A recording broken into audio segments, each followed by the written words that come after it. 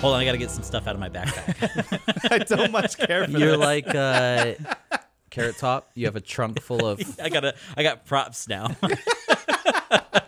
Welcome, everybody, to episode number 34, Random Draw, a board game podcast. I'm your host, Daniel Mann. With me, as always, Dave Hubbard. That's me. Mark Belisle. Happy Labor Day, guys. Here's the deal. I need you Don't- to just go with me for a second. Nope. It is Labor Day here in the talking United to us? States. You have a moral and legal obligation to go to your boss's house, maybe set a fire if they don't give you a raise, flee to West Virginia, climb a mountaintop, refuse to work for better wages or like better working conditions Refused to? until the federal government bombs you with airplanes. Okay, so I have just one issue with yes. everything you just said. Yes. This podcast will release after Labor Day. Yeah. You still have a right to do it. Okay. You should Save still do it. Save it for next year. Yeah, this podcast is going to come out on Wednesday, so that's 2 to 3, 3 days after, 2 days after. 2 days depending on after your- Labor Day. Labor Yeah. Day is eternal. I don't think Every day is Labor Day, Dave. I'm going to start calling you Labor Dave. you can start I like calling me Labor Dave. Pinkerton Dave. I will come to your house, Mark, and I will put you to work. Happy Labor Day, guys. I feel like I've made an inordinate amount of Pinkerton references. You on are. this I'm podcast. starting to wonder about about how that's going to affect our relationship, You know, Dave. I think my problem is I read a book about the Pinkertons, and so they're like real in my brain. The thing is the Pinkertons have such an adorable name for what it is that they were. I still think it's so crazy that they still exist. Yeah, like it's it's wild, still a right? company that is active Well, today. lines need to be broken. Yep. You got to get them workers back to work. Never goes away, Dave. So anyway, Labor Day. Here's your homework assignment. Google the Battle of Blair Mountain. I'm for sure not doing So that. if you are I will listening... bing it, though. If you are listening to us now, we are a board game podcast, believe it or not. We don't take any political stances on anything. You We should- do we do advocate firebombing your boss's house though. Nope. Nope. No, I for sure do not. All right, so dis- one of 3 podcast hosts on this program. To be clear, Mark Belisle Yeah. I don't is want the one who anything to do with that. like so, TPing. Okay. so we review board games here, and Is that what we do here? Hopefully, speaking of firebombing your boss's Yes. house, Hey, Fireball Island. we played Fireball Island. Here's something you can firebomb. Yeah, you should firebomb your friends in Fireball. Fireball Island. so now we know that Dan's a company man. Yep. He advocates firebombing your friends and not your boss. Well, my friends don't pay me money. That's Yep. true. So I got Fireball Island right before this pandemic started. The company that makes it, Restoration Games. Thank you. I kept wanting to say Renegade Games. I know that's not it. So Restoration Games put out a thing that was pay what you want for Fireball Island. They were trying to get some relief for the pandemic and bring a little bright light. So they said, pay whatever you want, and we'll send you Fireball Island. And they made a recommendation of how much you should pay, which is like $30-something, and the game is MSRP like $60 or something like that. So they're like, if you pay $30, that's what we recommend. I was like, I'll pay $30 for that game. Why not? I'll pay half price or Sure. less for that game. So I got it, and then like no email saying that I paid for it, no anything. I was like, whoops, might have just got scammed. And then yeah, dang it. And then like 6 weeks later, a box shows up, and I open it up, and there is Fireball. Hey, Hey, nice. there it is. It works out. You should give more people your money more often. And just hope for the Oh, best. I do it plenty. the scam was this game. Yeah, then this game. Wow. That's my hot take on this So, game. so Fireball Island is a remake of a game from the 80s? 1986. 1986. Oh, the year of me. Yeah, me too. What? Yeah. Not me. Oh, sorry. I was 6. Also, also the year of Chernobyl blowing up, the year the Challenger exploded. Like, it was an explosive year. Mark Yeah. and I exploded onto the scene. Overall, a terrible year. I agree. So in Fireball Island, you play an adventurer, and you're going to this island to collect goods and loot and archaeological stuff. Yeah, you're Indiana Jonesing this Essentially, island. you're Indiana Jones Except you're not going to put it in a museum. You're Like, gonna put I'm it- going to sell it. in your bank account. Yeah. So you fly to this island, and bad news for you, though, there are some volcano eruptions happening while Yeah, you're here. it's not the most stable of islands, Yeah. tectonically speaking. Yeah, no big deal. You know a helicopter's coming to get you at some point. Some nebulous point in the future. Just try not to get melted to your bones before then. So in Fireball Island, this is a card playing game and a loot collecting type game. Yeah. So it comes with this plastic board that comes in 3 pieces, and it's elevated, and it has all kinds of little terrain pieces to it. And on top of it is rock face that can rotate, and that's where the fireballs come out. And it's got all these little coconut palm trees that can rotate as well. They've got a little thing that'll change the direction the marbles or the fireballs will fall down. They're fireballs, Dave. I mean, How they dare are you call them marbles. It's not Marble Island. Yeah, that's fair. It's more chintzy than I thought it was going to be. It is, and so the box too. The box is really like lightweight cardboard. Yeah. And the plastic is really light. It really feels a lot like so my awesome sister got me a copy of Mousetrap for my board game. Yeah. or for my For birthday. your board game. There you go. Anyway, so for my birthday, Your birthday. Happy birthday. birthday. tweet, happy birthday. It's got that very similar super thin cardboard that doesn't really fit all of the components. Yeah. It's like definitely very nostalgic like that. Yeah, and I have no idea how I'm supposed to fit this back in the box. So there is like a 3 to 4 inch like lift on the box. Yeah. From where I just couldn't figure out, and I didn't care to keep looking on how to figure this out. Yeah. The puzzle after the game. Put it away. So in Fireball Island, you play cards, and the cards will have movement on them. And as you're moving around this board, you can pick up loot as you pass it. And then there's extra things. You can move the trees. You can knock these rolling rocks down. Try to hit your friends with You them. try to hit your friends. Or you can play a fireball card, which lets you fireball stuff. You can also steal a gem, the big gem from people. And that's the basics of the game. Like, it's nothing too in-depth. You're just playing cards, moving around, trying to get as much loot as you can. Then when the helicopter comes, you try to get on the helicopter. And then whoever has the most loot at the end of the game is the richest. Yep. That's, Which is how you win life. That's if I how you- understand anything about capitalism. If I He understand who dies capitalism, with the most won life. if That's I understand capitalism, which I clearly don't, If you see my bank account, I do not. yeah, you are doing this incorrectly. Okay. So, I mean, Fireball Island, it's not fun. I was gonna say good. Yeah, it's not fun. So my daughter really likes it. okay. Which she's 8, and it's head and shoulders above normal kids games for sure. Yeah, like because you actually have a small hand of cards and you're choosing actions. Yeah, and you're making, doing stuff. You're making decisions, Right. which is already above that. and it is fun to drop the fireballs and try to hit your friends. Like, that's the coolest part for sure. Yeah, I wish there was more of that. Yeah, there's only so much of that, and like as the game goes on, you're dropping more fireballs down the face of Yeah. the thing, but it's just not that fun. Like, we played twice. I've and played more times. I've played more than I want for sure. I've played twice, and that was one time more than I needed to play that game. And it's not that the game is bad. It is not just broken or If you anything. have kids Yeah. that are in the under 8, I would say, range, fine. This game is perfectly fine. It's not $60 fine, but it is perfectly fine. The marbles are marbles. There's nothing fancy there. The components that go with it, like the little minis, they're fine for what it is because you need them to be knocked over. You So need them to be weak and thin and Right. But the trees and the mountain and everything are fine. But the plastic that makes up the whole board is like really lightweight plastic. Yeah. Unfortunately, the closer you get to it, Yeah, the worse it it looks. Mm-hmm. It's like very like sheet cake reminiscent of. It does look like you could just pour like a mold. Yeah, Like you can make yeah. Like, it looks like a mountain shaped cake. Yeah, it looks like a really ambitious like grocery store sheet cake.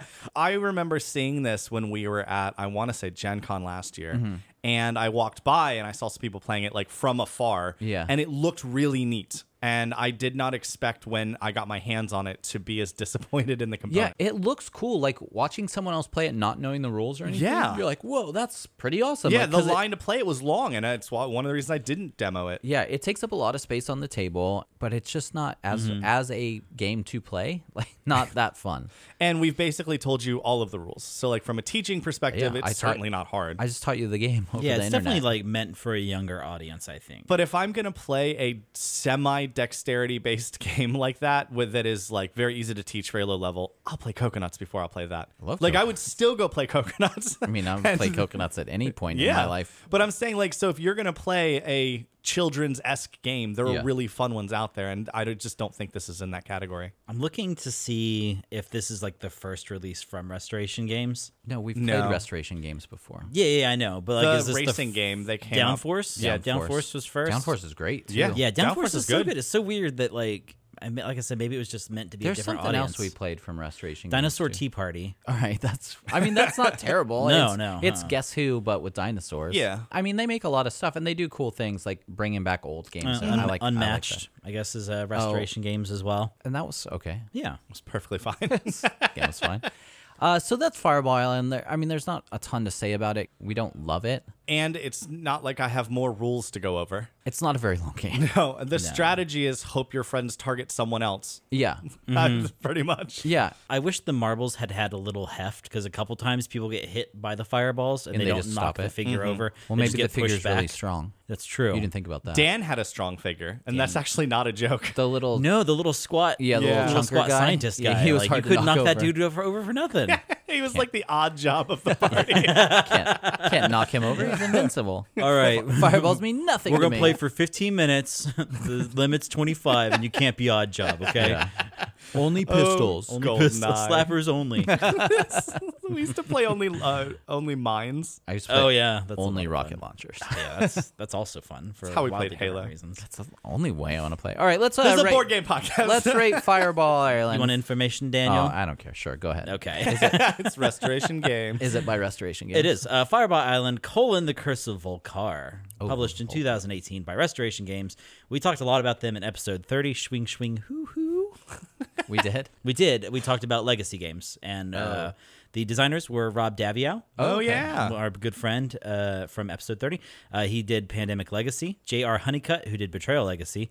Justin D. Jacobson, who did Downforce. Chuck Kennedy and Bruce Lund. And both of those guys were involved with Fireball Island 86. Is that the Man, they've been in the official title? industry forever. 1986, yeah. That's No, that's Fireball just- Island 86. Yeah, it's from the original Fireball Gotcha. Island. And then as far as the art goes, Noah Adelman, who did Wasteland Express, Victor Perez Corbella, who did Champions of Midgard, Okay. George dude, Yeah, this do is it. very long You and got very it. Greek. Hold on, it's George Yeah. Dutsiopoulos. That's probably right. Yeah, I nailed it. STEM Epic Heroes. David Craig, who did Star Wars Imperial Assault. Chuck Kennedy, who did, this is his first art credit. Bruce Lund, who do also first art credit. And then Jason Taylor, who did Downforce. I don't understand why there are so many artists and the art was not amazing. I No. think probably they had to have like big people who did the mold yeah. for the game and stuff. guess- Because for all of the art defects on the board, like the actual volcano head was pretty cool. Yeah, that thing was the best part of the game. Absolutely. Yeah. And you could lift it up and move it and rotate it to try to hit other people Yeah, with it. yeah. So I did, big ups on. I would just keep that. I'd just have that on You my might shelf. just throw the rest away and just keep that. No, I mean like, just maybe have that out on your shelf. I have bad games that just sit in my collection. It's fine. What you do is you take it to Mark's boss's house where you know it'll be destroyed. Yeah, I know. Where I'm gonna burn it in a fire. I know this is going to catch on fire. Let's rate Fireball Island on a scale of 1 to 10, but we don't use the number 7 here, so it forces you to pick good game, bad game. Unnecessary for this game. How many Indiana Jones Rolling Rocks would you give Fireball Island? Ooh, Fireball Island. This one's hard. Is it? It is. It's a little tough. No, it's not. Because it's going to be on Are the you lower. are you choosing between 6 and 8? No, I don't think I have to worry about that. Because like it is kind of an ambitious idea. If you're going to go all out on components, like you got to make sure that they're good. Yeah. Like that they look nice up close. Like the little palm trees were kind of janky. I got to go with a 4 here. 4? Yeah, I'm going to give it a 4. Okay. Why do you sound so bad about it? I don't know. It's I not a just very good feel game. bad It's not talking. very fun. I know. I just feel bad talking trash about a game. That's fine. Because I get it. It's a lot of hard work goes into these games. But yeah, this one like just disappointing. You're like all broken up over Just- it. Yeah. It's just disappointing. Is it because it was born in the same year as you were? Yeah, I wanted it to be better because I think it speaks personally about me. It's like you. It speaks to the quality of those that came from 1986. It speaks to Dave and I's quality. It's just you So I looking mean, in in that a- case, we're really about a 3 then. It's just you looking in a mirror, rating it. Yeah, yeah. Much like me, Fireball Island looks better from far away. I guess it's just I don't know a 4. I guess that's a 4. From what I'm seeing in this mirror, Yeah. 4. 1 out of 10, not using the number 7. How many Indiana Jones Rolling Rocks would you give Fireball Island? This game is a solid 3 Indiana Jones Hello. Rolling Rocks. Yeah. The only reason it's not lower is because the game does work perfectly it's not fine. broken. And I think it actually is perfectly fine for children as well. But as far as my enjoyment playing this game, it gets a 3. 3 for Dave, 4 You felt for a lot more confident about that than my 4. Yeah, you know why? Because I'm rating everything that came from 1986. 3. Very confident, Mark. Okay. I've talked to my parents. It's an accurate rating. Dan, what would you rate Fireball Island 1 out of 10? Not using 7. How many Indiana Jones Rolling Rocks would I give it? I would give this game a 4. I guess I get why they didn't make it better, because it would just run the cost up more. And if it's already $60 plus, It's already $60. Who's going to spend $100 on this game if the board's more solid? But I mean, figure something out. You guys are professionals. So I don't know how this works. Do gooder. do gooder. I understand good. So I'm going to give it a 4 as well. That's Fireball and Restoration Games.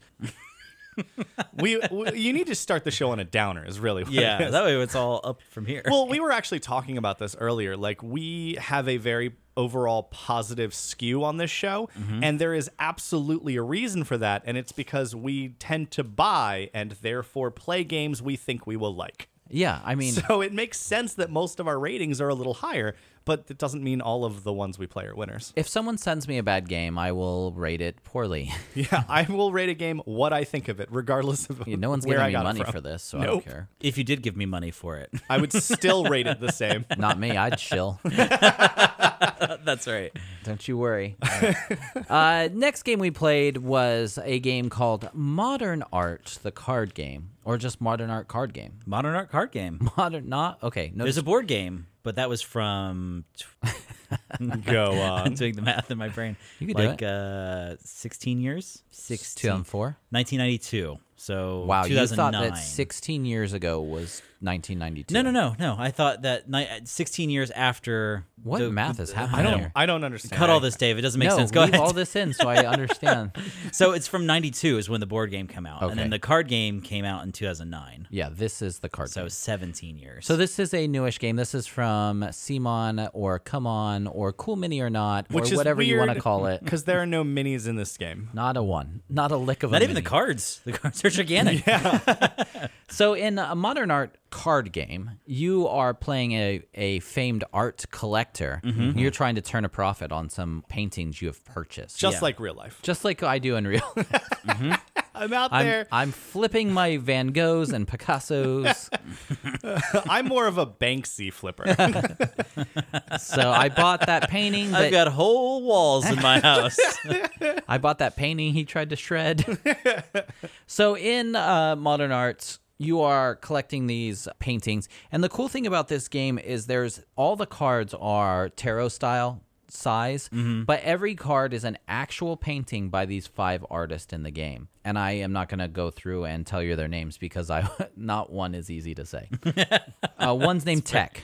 Yeah, So, that's yeah. true. TEC, tech. It's really neat, though, because each of them has a completely different art style. Absolutely. And then every single card is then a different painting, but in that style from that artist. Yeah, So, it's really cool. yeah, visually, the art in this game is amazing. I love that they used real artists. I thought that was so awesome. And then in the rule book, it goes over the artist too. It'll tell you like a little bio about the artist, which I thought was awesome. So in the game, you'll have the 5 artist cards face up in the middle, and they're just generic. They tell you how many of those cards are in the deck, and that's it. And they just use to hold money. So when you're playing the game, you're laying down artist cards. If you're playing a 3 to 5 player game, the first art set from one artist to get to 6 between all the players ends that round. And then that player is obviously the most popular artist. So their paintings are worth the most. So a 3 would go on there. The second most $3 like little token would go on there. The second most popular one would get a $2 token. The last one would get a $1 token. And then for how many paintings from that artist you have, you get $3 for the most popular per painting you have. So if I have 3, I get $9. And then that money stays because that artist is still a very popular artist throughout the game. So it's really cool. And then any other artist cards you've played that aren't those top 3 don't score because no one's buying. No one's buying that crap. yeah, I need to buy what's at the top of the market right now. I only buy expensive art. Well, what is the point of having art in your house that isn't popular? Exactly. Am I right, That's why I guys? don't Yeah. hang my own Yeah. art.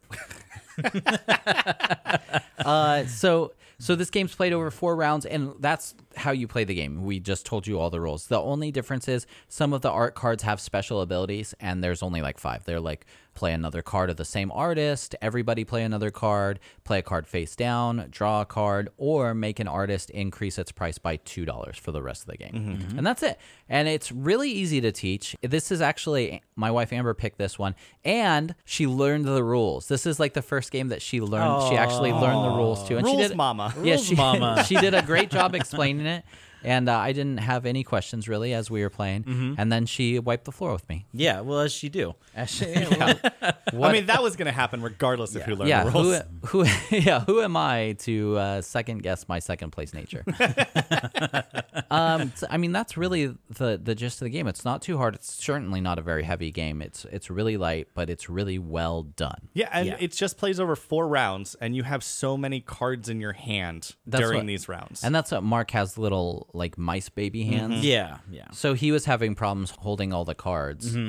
Yeah, I can't. I mean, exactly. Like my hands are what they are. I'm not ashamed of them, but it would have been nice to be able to like do not a 2-hand hold. Yeah, Because you had to like pick out the card and then set your hand down with both that's hands, exactly and what then it was. play your one I had to like card that you shimmy the picked. card out of my grasp in order to like. You get just the- had 5 sets of face down cards in front of you for each color. Yeah, yeah, yeah. And I was just like, all right, this I know time. these are red. Yep. I liked this game quite a bit. Yeah, me too. It's super. It's so easy going down. It's real quick too. Yeah. Very fast, very 4 easy rounds, to learn. just quickly done. I like that first player token moves around the table every round, Mm-hmm. but whoever ends the round definitely will get to play more cards than you. But in our experience, that didn't matter. So doesn't mean I sat anything. next to Dan, who decided to end 3 of the 4 Yeah. of the rounds. I'm a decider. Which means that I played 1 less card than Dan and or Mark at least 3 times, and yet I still won. So like it's not a thing that stops this game from being very fair and balanced. No, absolutely. And a lot of your how well you're going to do is based on what cards you have, right? You could try to influence it the best, but if everyone's playing green and you don't have any green, like Yeah. I'm not going to have any good high scores for green on this round, and it's definitely going to be one of the scoring art.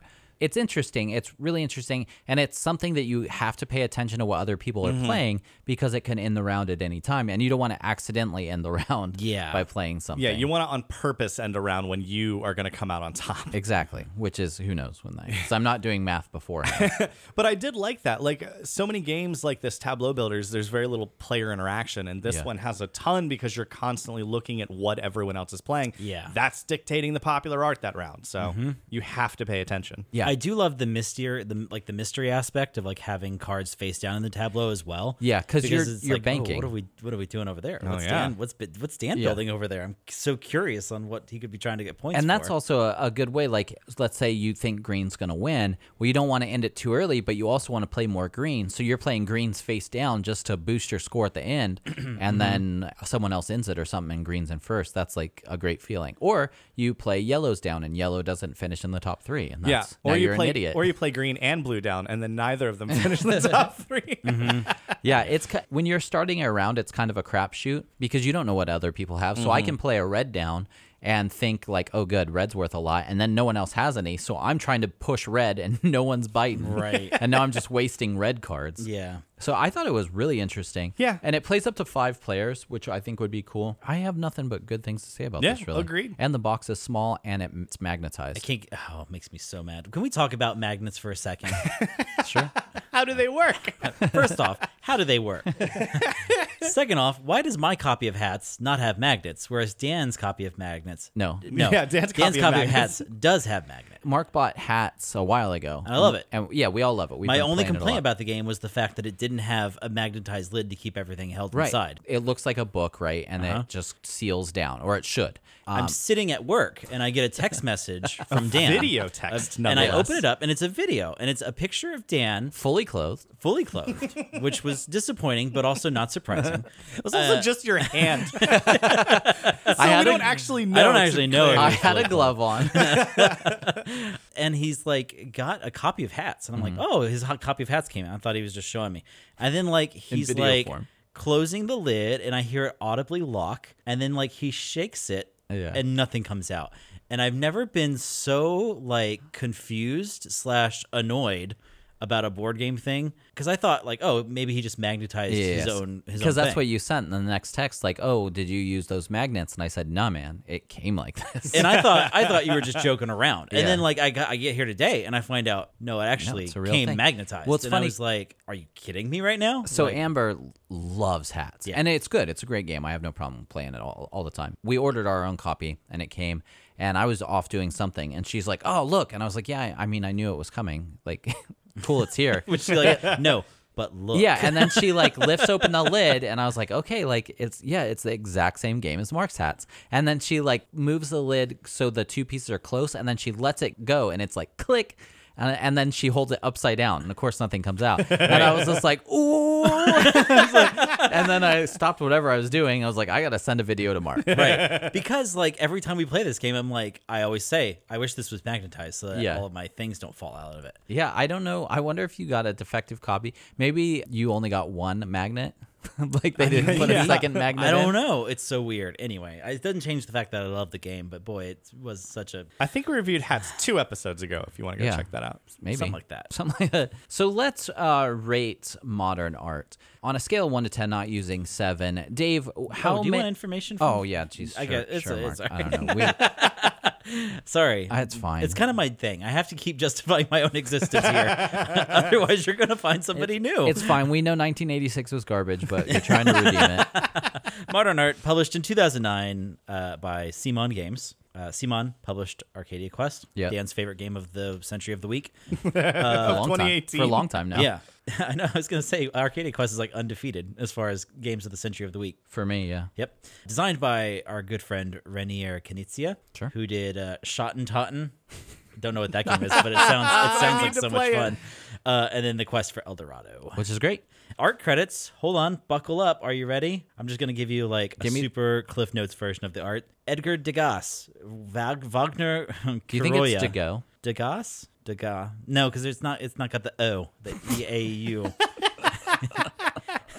Oh. Mariana Martins, Claude Monet, Paul Niemeyer. Claude Monet. Yeah, Very famous artist. Yeah. very I famous like you artist. cruised right over that. I'm cruising by all these guys. Doesn't matter how famous you are. Okay. Pixel Productions Inc., Pierre Auguste Renoir, Nicolas Sanchez, Denise Gillian Tan, Tech, TEC, Yeah. Vincent Van Gogh, and Johannes Vermeer.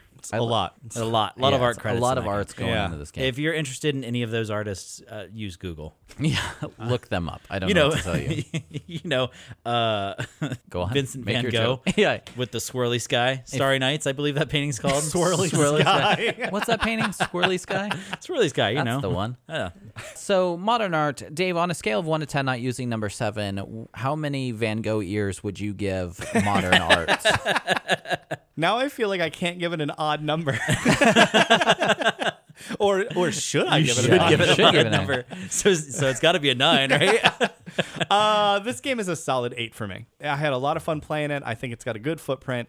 I don't think I'd want to play it a ton, but I would happily play it again. Dan, how many modern art ears would you give? Modern art ears? Modern art ears. Yeah, they're just I don't squares. want Renaissance ears. Yeah. 1 out of 10, not using 7. 1 out of 10. No, 1 to 10, not using 7. Good Lord. I'm going to give it an 8 as well. I actually really like this. It was funny because she picked this and we were in the board game store. She picked this and there was another art game that I had actually heard of. And I was like, oh, maybe you should get this. I've never heard of this modern art. She's like, I'm going to do what I want. And that's how she talks to me. And I'm like, yeah, okay. And then she I'll got vouch it. for that. Yeah, and it was really good. I have no complaints about it. The game's really, really fun. Easy, super easy to teach. The art is, of course, amazing. They're professional artists. All makes sense. Yeah, Mark, modern arts, 1 to 10, not using 7. How many Van Gogh ears would you give modern arts? Sweep it. Give me 8. 8s, baby, all Love around. it. Really great, fun. Enjoyed it. Art's amazing. Game, good life. Yeah. I, unlike Dave, would like to play this a bunch of times because I Yeah, could like- figure the strategy. Eventually, you would stop playing the game and start playing each other. Ooh. You know, it's like the real world of It's like card games. It's like Skull. It's like what happens when you stop being nice and start being arty. We need to stop being old and start being modern. Yeah. So yeah, give me 8. I love That's it. Modern Art from Simon Games, Modern Art card game. Check it out. Cool game. It was cheap as well, which is nice. Yeah, that's always nice. Always a pleasure. Always a pleasant surprise when you get a good game for cheap. Oh, 20? Okay. So the last game we're going to talk about is not so much a game, but an expansion. And we probably won't rate this because we didn't rate the other ones, but we're definitely going to talk about it a little bit. Always up front, we were sent this game to review. This is Everdell Belfair expansion. We got all the expansions. We're working our way through them, but that is a lot of game. Yeah, it's like the season of Everdell over here. It really is. We only got one left to do, so I mean, we'll we'll be going into fall. We're gonna have all of Spire our Crest. workers. We're gonna get the full complement.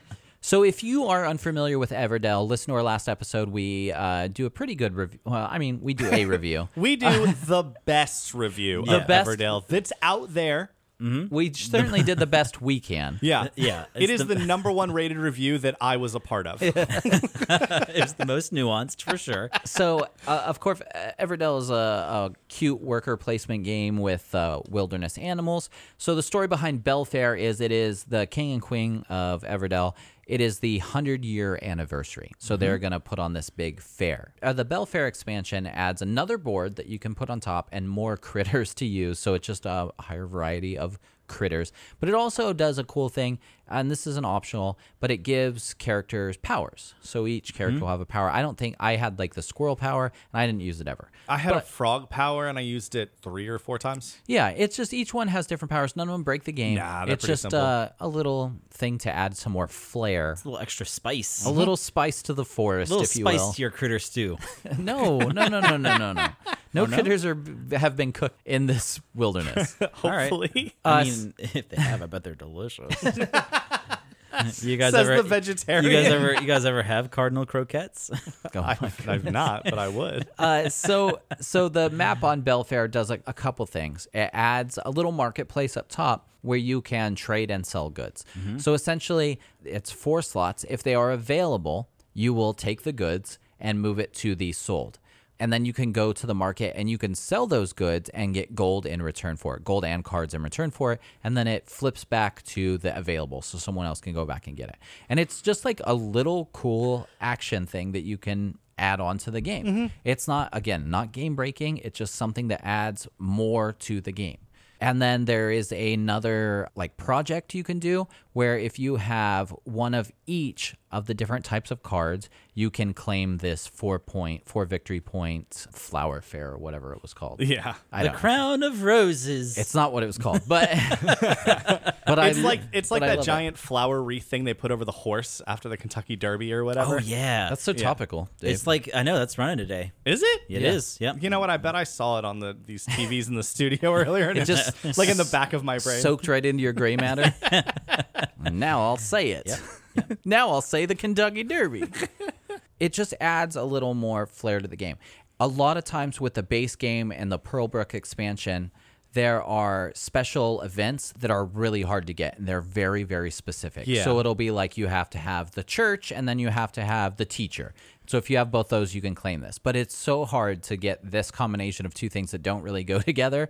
In Belfair, they add a couple more simpler ones to get. So it'll just be like if you have 2 of the blue flower buildings, you can claim this prize. Yeah, it basically makes it more doable. Yeah, because the other ones, I think maybe once or twice I've seen anyone claim them otherwise. It's so hard to do, and most of the time I forget. So conditional. It's Yeah, like- it really is. It really has to work out that You way. have to go for it. And even then... And then also get lucky in your card draws and Right. no one else takes it from the middle tableau. Right, because the deck of cards, right, and just the base game of Everdell is huge. And then with expansions, you're always adding extra cards. Like the Pearlbrook expansion has more cards, and it just adds more to it. I don't know if it's cool or not, but you can play all these expansions together, like just one massive board. And you can have a million things to do.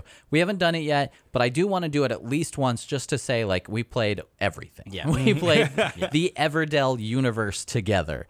So maybe we'll do that next time after we do Spire Crest. But Mark, what do you think of Belfair, the Belfair expansion? You know, we had that whole discussion last episode about how Pearlbrook was kind of, at least from Dave and I's perspective, a bit of a letdown. The poor perspective. Go on. The 1986 perspective, which, as we've ascertained, is Super trash. I hesitate to use the word disappointed, but we were I underwhelmed. was not warm to it. Yeah. I love Everdale, the game, but I would like to play not with the Pearlbrook expansion. Boy, Dave, again. if you thought Pearlbrook left you a little cold, what do we play Spirecrest? I don't understand that joke. It's on the mountains. It's the box art's all cold and snowy. Never mind. That joke went over real well. Yep, don't worry. That's what I do here. There's nothing better than when you say a joke and someone makes you explain it. Yeah, I'm only here to disappoint. Now tell me the minutia of your joke so I can try to understand where you're coming from. I understand that you're attempting to make a joke. Please intellectualize it for me. I actually liked Belfair quite a bit more. I thought this added kind of like having the marketplace is awesome. Most styles of these games can be like really improved by having a place to just buy stuff, even if it's like at a higher price. If you just need stuff to get, like having an opportunity to get it from the game organically. Right. And the art, I mean, again, Always good. always good. I love the new factions that they added. The Cardinals were a big hit with me just because I like birds. And I like the color red. The end. Yeah, I like birds. It was nice. It was really cool being able to like have that little section of the board to add. Yeah, it didn't add a ton. Gives you a little section to just get something in case because certain things are harder to get, right? Berries and stones are really hard to get. And depending on the flip, like the advanced placement spots in the forest, like sometimes those can give you more stones or more berries. It depends on the randomness of it. So if you don't get any of those, the marketplace gives you that opportunity to kind of get a couple extra things that maybe you wouldn't have before, which is awesome because sometimes it's hard. Like if you have a handful of birds or critters and you need berries, the only place to get one berry at a time, like it's rough. It could be a rough go of it. You're looking at a really hard game. But it works good too for the person who's got like a bunch of farms already built. Yeah. And they're like, oh, I have all this food I can sell back to the market. Exactly. So, like if you've produced an engine that produces anything and somebody has turned it to the sell side, you can make a fair amount of money on it. Yeah. Man, did I engine build this game, Yeah, too. you really did. This one, especially. This one especially. I am much warmer on this one. I really like this expansion. I would perfectly happily play Everdale with this expansion every time. Well, we're going to play with all the expansions. I can't actually wait to do that. That's I going to know. be a lot of fun. It's going to take up so much room. It will. But the biggest thing I liked about this expansion, especially over Pearlbrook, is this expansion took a lot of the base ways to get victory points and just made them simpler. And so instead of feeling like I had to go for this like massive victory point thing out there, this just said, no, here's a couple more options to get some new stuff. And here is a simpler way to get a couple of victory points from various ways. But most of the game still is encouraging you to focus on building your little critter town. Right. And I think I sort of realized that's my favorite thing to do in this game. I want to build my critter town and look over and see my little happy critters and their buildings and what they're doing and their interactions.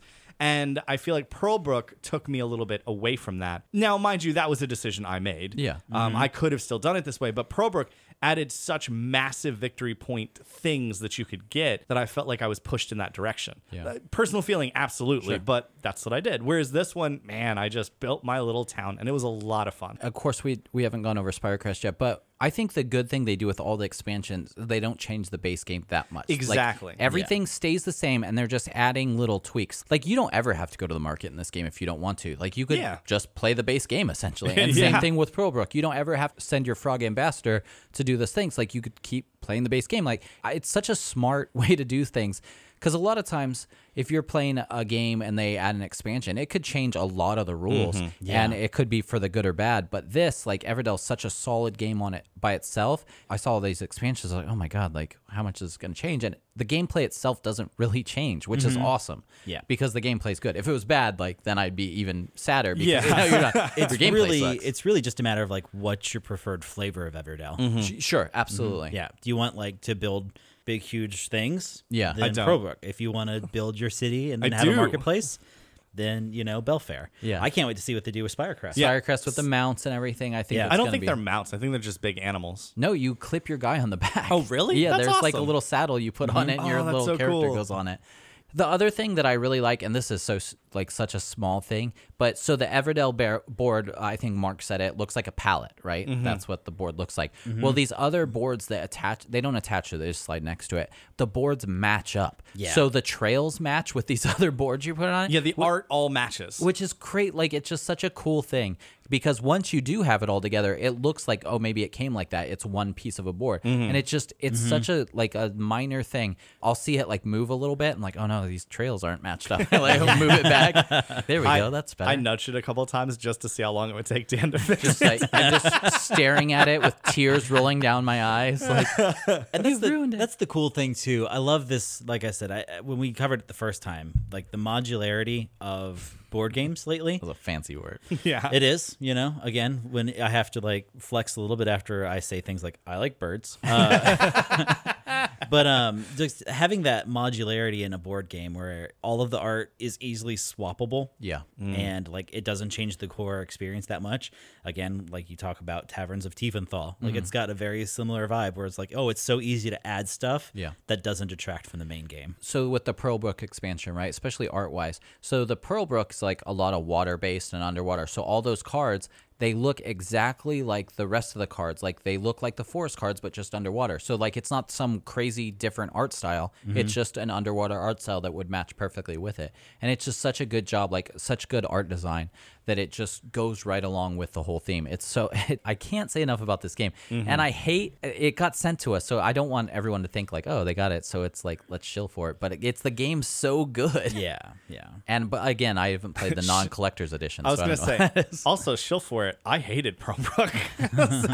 No, I mean, it's not just really shilling. Everdell in general. Yeah, but that game is good. Like, yeah, Everdell it's is a great game. It's so good, and I kind of wish we would have got it like 2 years ago when we saw it for the first time.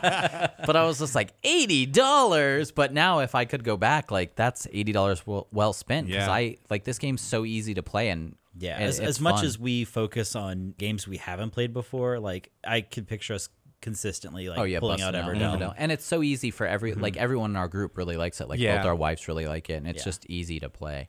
I mean, Everdell Belfair just adds a fair. It's not a big deal, but it's so good. Do you want a fair in your Everdell? Ooh, let's do quick roundtable. Favorite childhood fairs. Oh, my favorite childhood fair was an air show fair when I lived in Florida. a fair show? Yeah, fair show.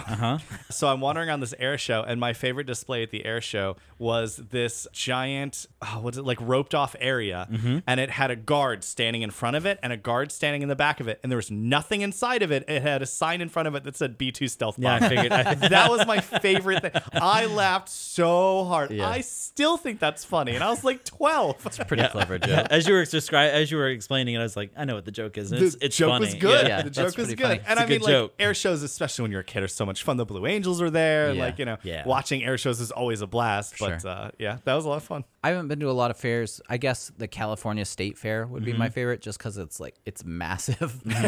But I've never been, but I bet a Renaissance fair would be fun. Oh yeah, Ren fairs are a lot of fun. I went with Dave one year. I just Yeah. want to eat a big turkey leg. I do like eating a big turkey leg at a Ren fair. Yeah, that'd be When I ate meat, I enjoyed a big turkey leg. You still actually, we went to the Ren fair so many years ago. You did eat meat. That was the last time I had meat. Was at that Ren Really? fair. Uh-huh. You know what? I feel honored. And Yeah. also, if I recall, it didn't go well for you at the end of that day. No, it was awful.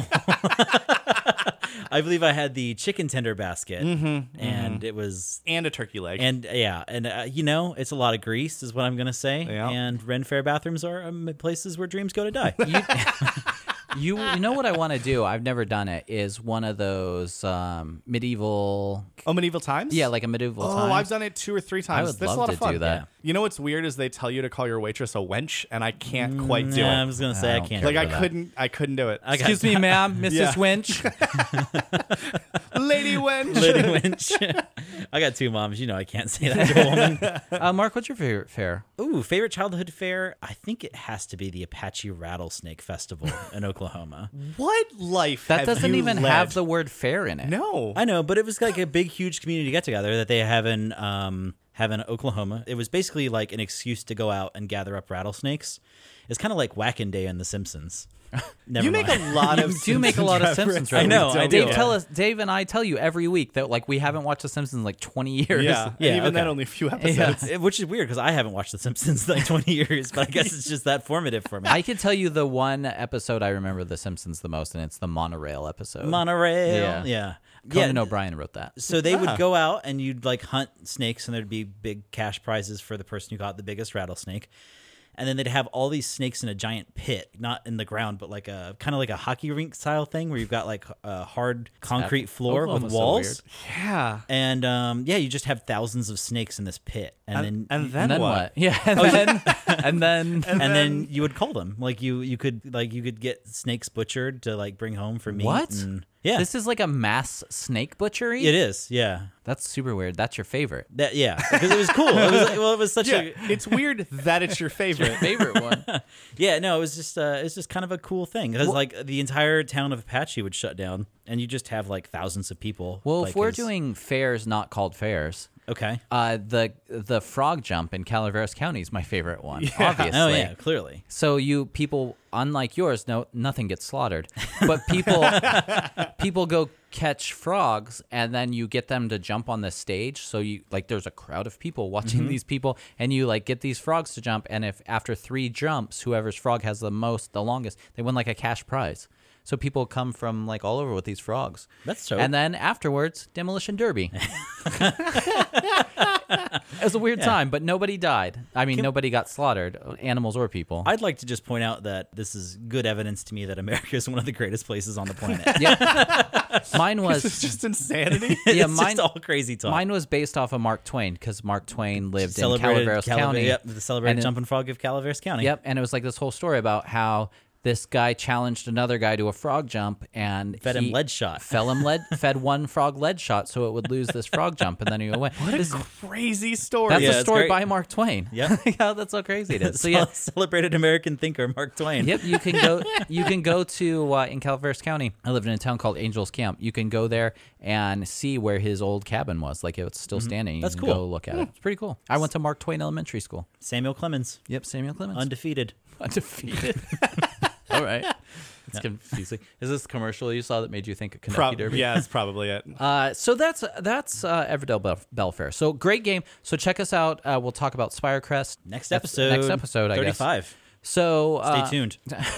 Stay tuned. Sit in your car and wait until it comes out. It's only 2 weeks. You're fine. It's fine. Let's move on. Every week we do something called Talkic, and Dave and I have nothing to do with it other than commenting on what Mark says. We're like the audience in this, in that we ask the questions that hopefully you would also be asking. We are the live studio audience. yeah. Yes. Oh, there it is. I was curious if Arsenio was going to make a return. He's always here with us in, your spirits hearts. and in my heart. Yeah. So Mark does a Talkic, and he comes up with all of the information here. So if it's wrong, it is on him solely. But if it's right, it is a group effort. I like this. Yeah, it's good. I like- did have to put an editor's note in one episode. That's Yeah. very true. One little thing, no big Yeah, deal. that was my first one. You know, I was like testing it out, all that research, and I still screwed it up. But you know, this is the New this York week- Times. So this week's Talkic, Mark gave us several items to choose from, and then we started the show. So we never selected. That's very true.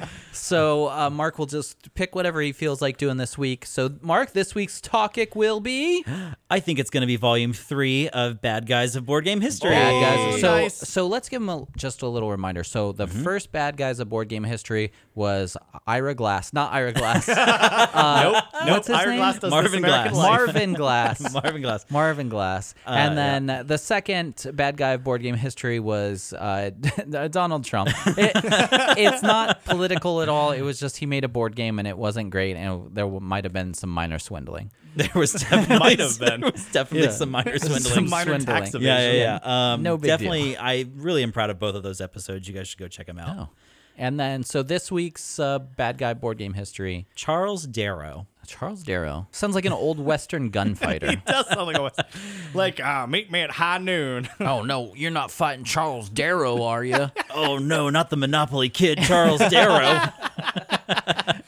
Is that what this is, Monopoly? We're talking about Monopoly this man, week. not a great game. Time to trash capitalism. So, guys, let's talk about Charles Darrow. As you guys know, we've kind of mentioned that he is the quote-unquote creator of Monopoly. Is The fact that you do that whenever you want to say quotes is ridiculous. Was that? Yeah, That- you go. do people know that? Is that like a universal thing, or it is it is- a? Mark I only thing? know it from Mark. Yeah, me too. Yeah, so this is like one of the more well-known stories of bad guys of board game history, is what I'd say. Whole books have been written about this subject. Okay. I haven't read any of them. Excellent. All of my research is like from articles and interviews with the people who wrote the You book. should write a book. You should write a book about all this stuff you've been doing and call it "Bad Guys of Board Game History." I'm kind of into it, to tell you the truth. Yeah, I've been considering it. I'm I'll write willing the to put word out about it. I'll write the foreword, And Oh I'll yes, and it'll just say Mark wrote this book. one of the best I'll do- reviews I ever got were from Yeah, from you. It's true. I never read your book. I'll Yeah. do the audiobook version. I love it. Very good. Guys, we have a thing. Be sure to check back in 2022 when I release if Bad Guys of if Board Game anybody does History. this, we'll sue them. I'll sue the pants right off of you. Bad Guys of Board Game History, copyright. Copyright Mark Belisle Belial. and RDP Productions. What's RDP. Random Random Drop Drop Podcast. Podcast Oh, Productions. Like it's- I didn't get it. It's our own podcast. All right. hilarious. So we all kind of know, I would say most of us kind of know the story of how Monopoly came to be, right? Charles Darrow invents the game of Monopoly whole cloth with nothing but innovation and the desire to entertain middle-class America. Very altruistic man. Oh, Just like me. I'm so altruistic. yeah, all of 1986. After being rejected by several publishers, he goes Oh. to self-publish the game in the Philadelphia region before getting picked up by Parker Brothers, and then it goes on to become a worldwide. Oh, he was a local boy, He's a local boy. local to us. Local regionally is what Yeah. I'll say. Basically goes on to be a worldwide classic. Yeah. Basically like one of the most important board games in American history. Do you think that's like the most money-making board game of all time? Right? It's got to be Monopoly? up there, I would think, right? Yeah, it's because think of the amount of Monopoly games there are. Yeah. Like there's Monopoly, name it, and it probably exists. Yeah. I'm sorry, Miss Monopoly. Yeah, she's a single strong woman. Yeah. There's the snarky socialism Monopoly, which, you That's know. just called Monopoly. Yeah, that is Monopoly. You've named Monopoly. Yeah. What if I told you guys that there's probably more to this story than what you're being told is true? Well, who am I being told this by? Yeah, I Just- don't. I know nothing. Yeah, I was gonna say. Mostly our good friends at Parker Brothers, and I guess Oh, now no. Hasbro, because Hasbro now kind of owns They all own that. everything. What a large company lying to make themselves look better. I know, Say it's- it ain't so. It's wild, Dave. You're gonna. That doesn't sound likely. Dave, here's the deal. I'm gonna need you to just hear all of the facts first before you make up your Okay. mind about Yeah, the don't- infallibility of corporate structures. I think that at the end of this, Hasbro will be the good guys in this. yeah, You know who the bad guy is? Everybody that bought Monopoly. it's a trash game. Stop buying Monopoly. So this story goes back to 1879. Oh man. This is 19 years after the Game of Life was first published. Now I think he might have been an old Western gunslinger. Oh man. How Charles cool would Darrow that be? fought in the Civil War on the Confederate side. Ooh. Oh, is so that a Monopoly- fact or is that not? No, that'd be liable if he were still alive. Yeah, I was gonna say if he is, good on him. Yeah. Yowzer. No. So basically, in 1879, a gentleman by the name of Henry George publishes a book called Progress and Poverty. George argues in the book that a sizable portion of wealth created by the social and technological advances in free markets is possessed by landowners and monopolists. Yep. Sure. The main I way agree. he goes on to say in the book that the main way that this wealth is extracted is by economic rents. Yep. Sure. Nothing has changed. Go on. So Guy's strap a- up. We're getting this into guy's ahead of his time. I should have warned you guys in advance. There's a little bit of just a taste of economic theory here. good. The concentration of unearned wealth is the main cause of poverty, he argues. To point to this fact, he described the construction of railroads in California during a period of rapid growth and noted that land values and rents were increasing faster than wages paid to workers. Yeah, So, okay. nothing has so changed. everything's Go on. the same. Yeah, History can't repeat itself if it never changes. Yeah, it's just a continuous. It's not even a cycle because a cycle has an ebb and flow. yeah. This is all very uplifting on Labor Day. Excellent. Labor Day weekend, everybody. I'm turning towards Mark's side about burning Yeah. down. Yeah, firebomb your bosses. And he then concluded that all lands should be public property and that all utilities, railroads, and telegraphs should be publicly held entities. Fast forward to 1903. Heyo. Washington, D.C. Hot, sultry summer afternoon. The scene is so set right Oh now. my gosh, I can't even imagine. A woman named Elizabeth Lizzie McGee, the stenographer. Wait, her middle name was Lizzie? Or That was her nickname. Okay. Yeah, her name was Elizabeth McGee. She went by Lizzie. Lizzie McGee. She was a stenographer, typist, and an actress. Oh. Reads Progress and Poverty, a book from her political hero, Henry George. Oh, I don't have a political hero. you should get one. You You should should get be this one. guy, Henry Henry George. George. Maybe it's Henry George.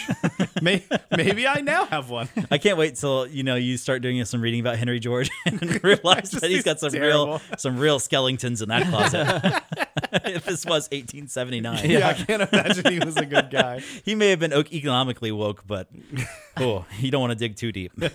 Upon reading the book, she contemplates that all of the worst problems of the new century are directly tied to income inequality.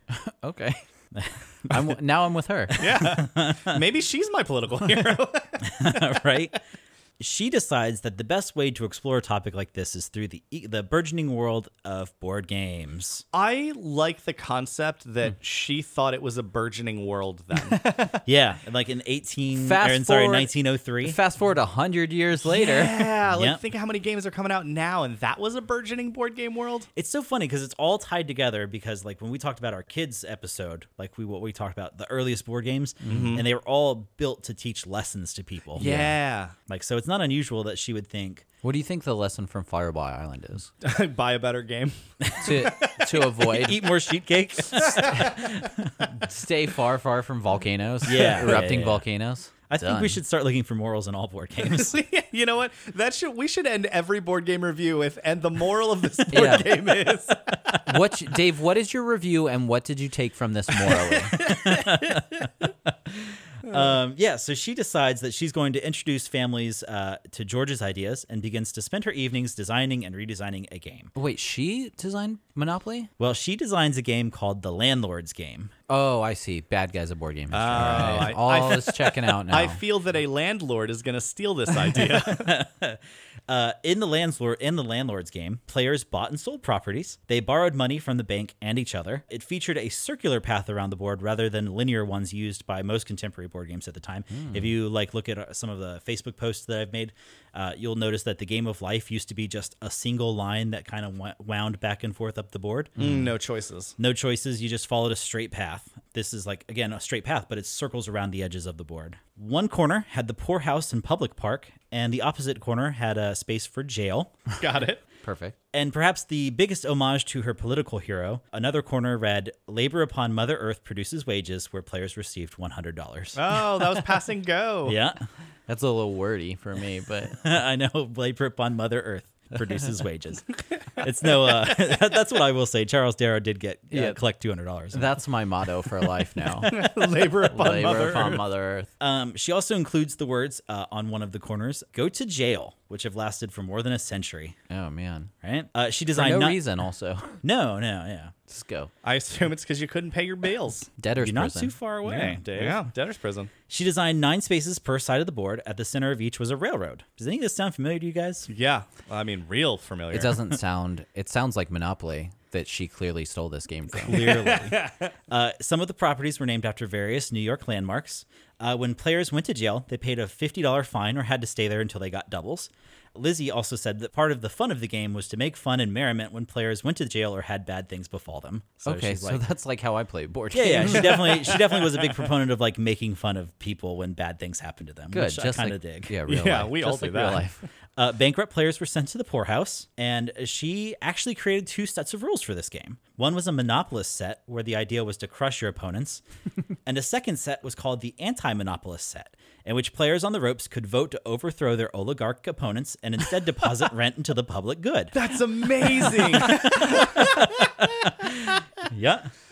She had a quote that I found, quote, in a short time, I hope in a very short time, men and women will discover that they are poor because Carnegie and Rockefeller, maybe, have more than they know what to do with. Yeah. And that Okay. was like a Yep. quote that she wrote in an essay about the Landlord's Game.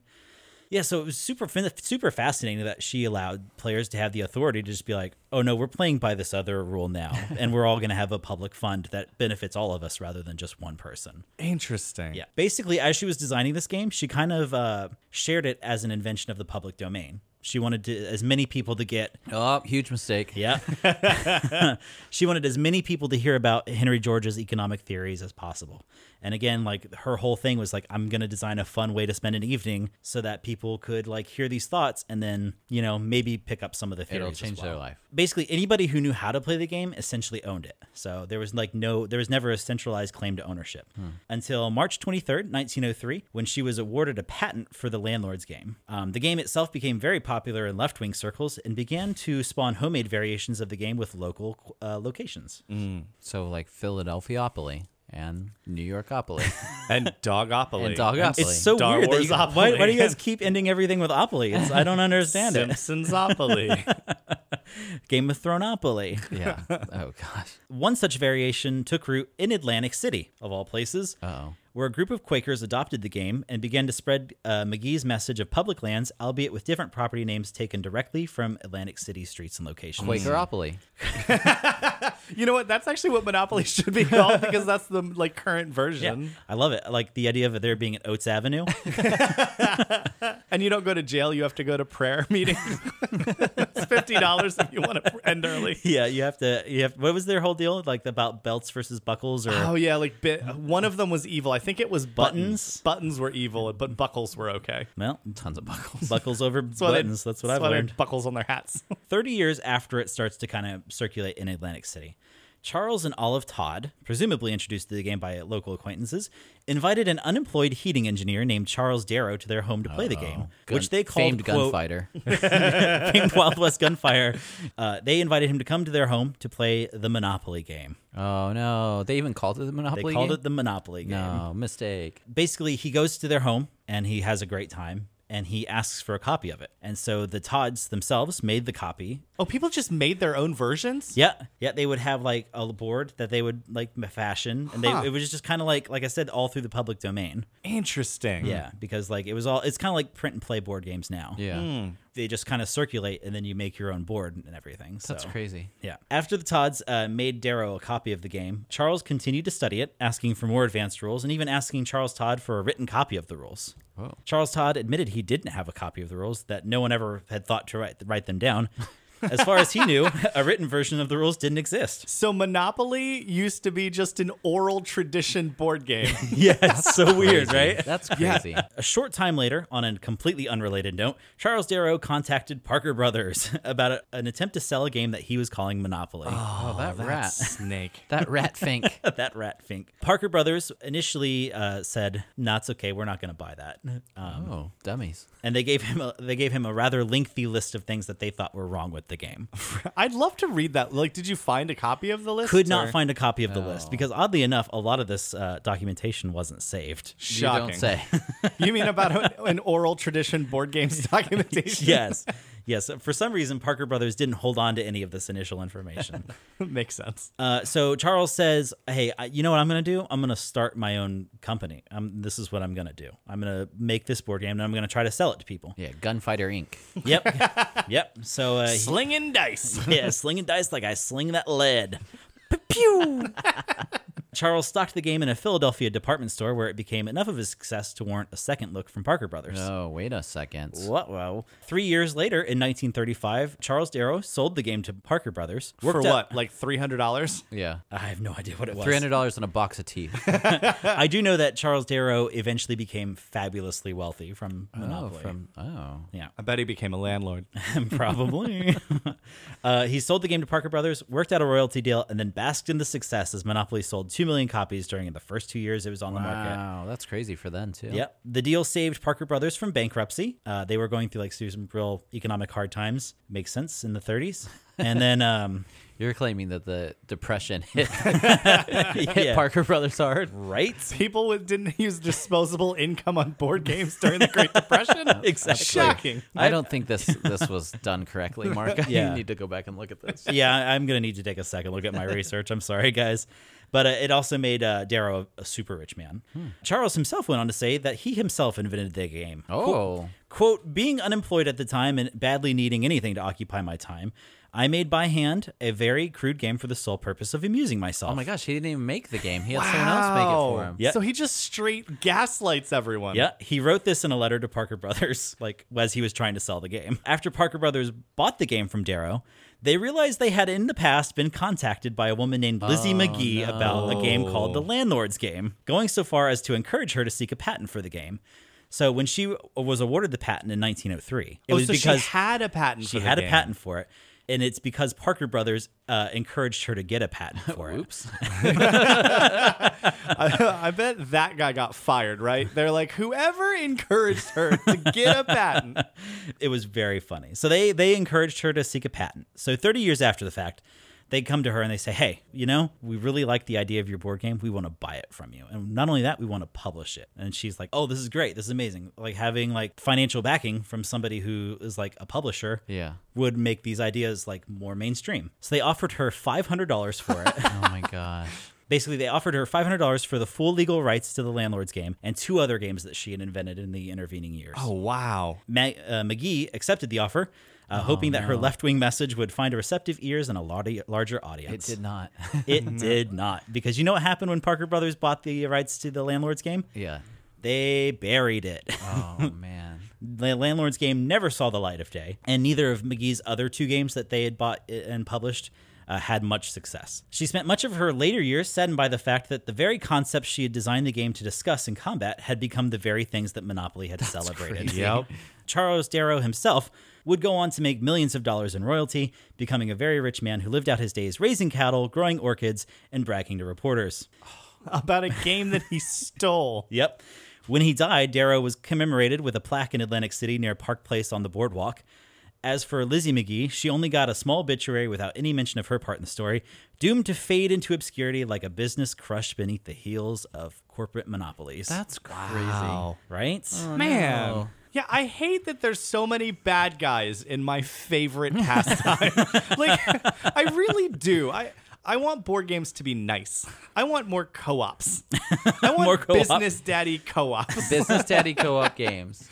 You know what? If we start a board game company, that's what it's going to be called. Business Daddy Co-op. Business games. Daddy Co-op. Hey guys, check out our new board game company, Business Daddy Co-op. That's crazy. Oh man, I feel man. so bad that she got so. It's so messed up, right? Parker Brothers, come on. So you may be asking yourselves, how did any of this become public knowledge? Yeah, I did ask myself that. I didn't ask myself that, but now I am. Yeah, now I'm wondering. And that's because this story isn't over quite yet. What? Right? 1973, a person named Ralph Ansbach, who is a left-wing academic living in Berkeley, California. What year was this? 1973. Okay. He is a huge board game enthusiast, loved playing it. Depending on who you ask, if you ask him, he got the idea for this game because, you know, he wanted to push a more left-wing theory about economics. Mm-hmm. If you ask his 8-year-old son, it's because he was crushed in Monopoly by him one night. So his 8-year-old beats him like a mule in a game of Monopoly. So after that, Ansbach decides he's going to invent a game called Anti-Monopoly, in which the end state of the game of Monopoly was the starting state of his game. So once you've gone poor, now you start the new game, Right? So now... So now it's like real life. yes. So basically, like the end of Monopoly where one player owns everything is the beginning of Anti-Monopoly. And it's up to a cooperative of players to try and break up the monopoly that one person owns. That's pretty funny. Oh, firebomb his house, obviously. Yeah, start We by already know the answer. Start by going to your boss's house. Maybe I am on Mark's side. Basically, monopolists would try to protect their monopolies while trustbusters would attempt to break them up. He designed and published the game and began selling copies before receiving a cease and desist letter from Parker Brothers, warning him that he is infringing on Monopoly's patent and they plan on suing him. Whoa. Right? Parker Brothers, bunch of dirtbags. He has a decision to make. He's like, all right, I can either run the risk of getting sued by Parker Brothers or I can continue to talk about left-wing economic theory. So he decides that he's going to continue publishing the game. Oh. Good for him. Pretty bold. Right? He continues to sell the game, and the decision that basically kicks off a decade-long legal struggle between himself and Parker Brothers. Really? Yeah. Was his game even fun? I don't really know if it was This fun or isn't not. about fun day. It's about principles. to Board me. games aren't about fun. My bad. It's about morals and what you can learn from them. Yeah, what are you learning from your game? God, I can't wait to start this. We really need to start just one moral per board game. Like that old Animaniacs bit. Wheel of morality. Turn. Tell us the lesson that we should learn. I love and the Wheel of today's moral Morality. is...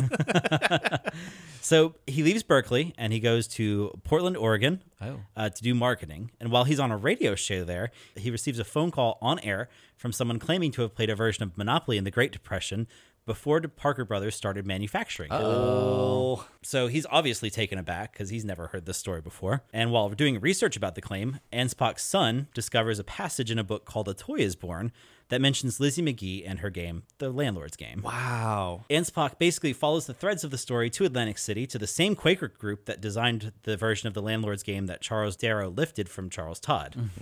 But they weren't aware of Lizzie McGee either. Oh, man. Because Where again, did this they get it then? it just It's kind of like made word of its mouth way. kind of Word thing. of mouth. He starts doing all this research, and he contacts the U.S. Patent Office and finds that in 1903, Lizzie McGee had gotten a patent for The Landlord's Game. That's crazy. Oh, yeah, I guess that's a public 1903. document you could actually Yeah. find. Right? So he says, I got something to work with now. Yeah. Like, I've got this patent for this game that looks nearly identical to Monopoly in a lot of ways. So he brings this to Parker Brothers, and Parker Brothers offers him $500,000 and an executive position on their board. Wow. Right? They're like, they- ruh-roh. Because at this point, like, they've made so much money on Monopoly and will continue to Yep. make a ton of money on Monopoly. Anspach declines. He's Yeah. like, no, we're going to court. No, gotcha now. And he decides that he's going to take the case to trial. So 3 years after all of this starts, the first legal part of the first legal proceeding takes place. In 1976, Anspach's defense team put 7 witnesses on the stand to testify that they had played versions of Monopoly before Parker Brothers manufactured it. They also called to the stand former Parker Brothers president Robert Barton, the man pivotal to Charles Darrow receiving his patent to the stand. Barton, while under oath, admitted he was aware of the full history of the game and that Darrow himself was not the sole inventor of it. Sick bird, right? Was So- Darrow still alive at this time? What's that? Was Darrow still alive? I at think this time? Darrow died in the 50s. Oh, I'm sad that he didn't get it rubbed in his face. He didn't get some comeuppance. Yeah, that makes Yeah. me sad. That would have been great. I can't believe I didn't write when he died. Maybe I did. Wait for it. No, I did not. Failure. We found the thing. We found the It's question. always one. Like, as far as Anspach's concerned, he's got him dead to rights. Yeah. Trial proceeds, and he lost. Yeah, but didn't Parker Yeah. Brothers buy the patent? What's that? Didn't Didn't they- Parker Brothers buy the patent? So that means like he doesn't have a leg to stand on because they bought the patent. He was saying that just because they own the patent on Monopoly doesn't mean that he can't make a similar version of that game. That's his argument. That's not a good argument. Yeah. I was more on. That's board. what patents mean. Yeah, that's literally how patents work. So he figured that he had a really good court case to stand on because they were claiming to be the sole originator of the game, even though it was originally. It's kind of like how It was shareware. Yeah, it's kind of like how you can't own something that's in the public domain. Right. So he's saying that their patent shouldn't count because it's a public domain game. Gotcha. So, but anyway, he loses the trial. That's a shame. Yep.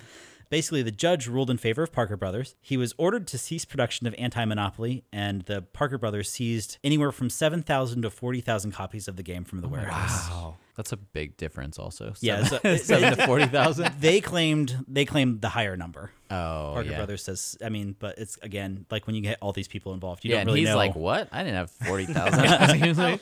right? I only made 6,000 copies. So Parker Brothers took the games and called a press conference, and in the weirdest corporate flex in board game history, had them buried on film in a landfill in rural Minnesota, What? confident that they were also burying the story of the Landlord's Game once and for all. They did not, clearly. Yep. So And here we are. and here we are. But all hope wasn't lost. Anspach filed an appeal that took the case to the California Appellate Court, where the judge there concluded that Parker Brothers had committed fraud, overturned the verdict of the previous court, and awarded Anspach a 7-figure settlement, including damages for the destroyed copies of Anti-Monopoly. Dope. Good. Oh, eat it, Parker Brothers. Yeah. So he's Until that's overturned at the next appellate court. well, Parker Brothers, Dave.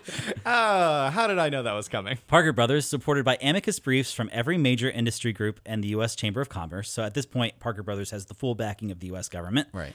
appealed the decision to the U.S. Supreme Court in 1982. So this is 9 years after After it he all first started. publishes it. It's a board game before the Supreme Court. Yep. Big money, baby. Yep. I believe this is like one of the first times, like if not the only time, that a board game has shown up and like attached to in a case being Yeah. presented to the Supreme Court. That's so insane. The Supreme Court looks at it and says, "No, we're not going to hear this case."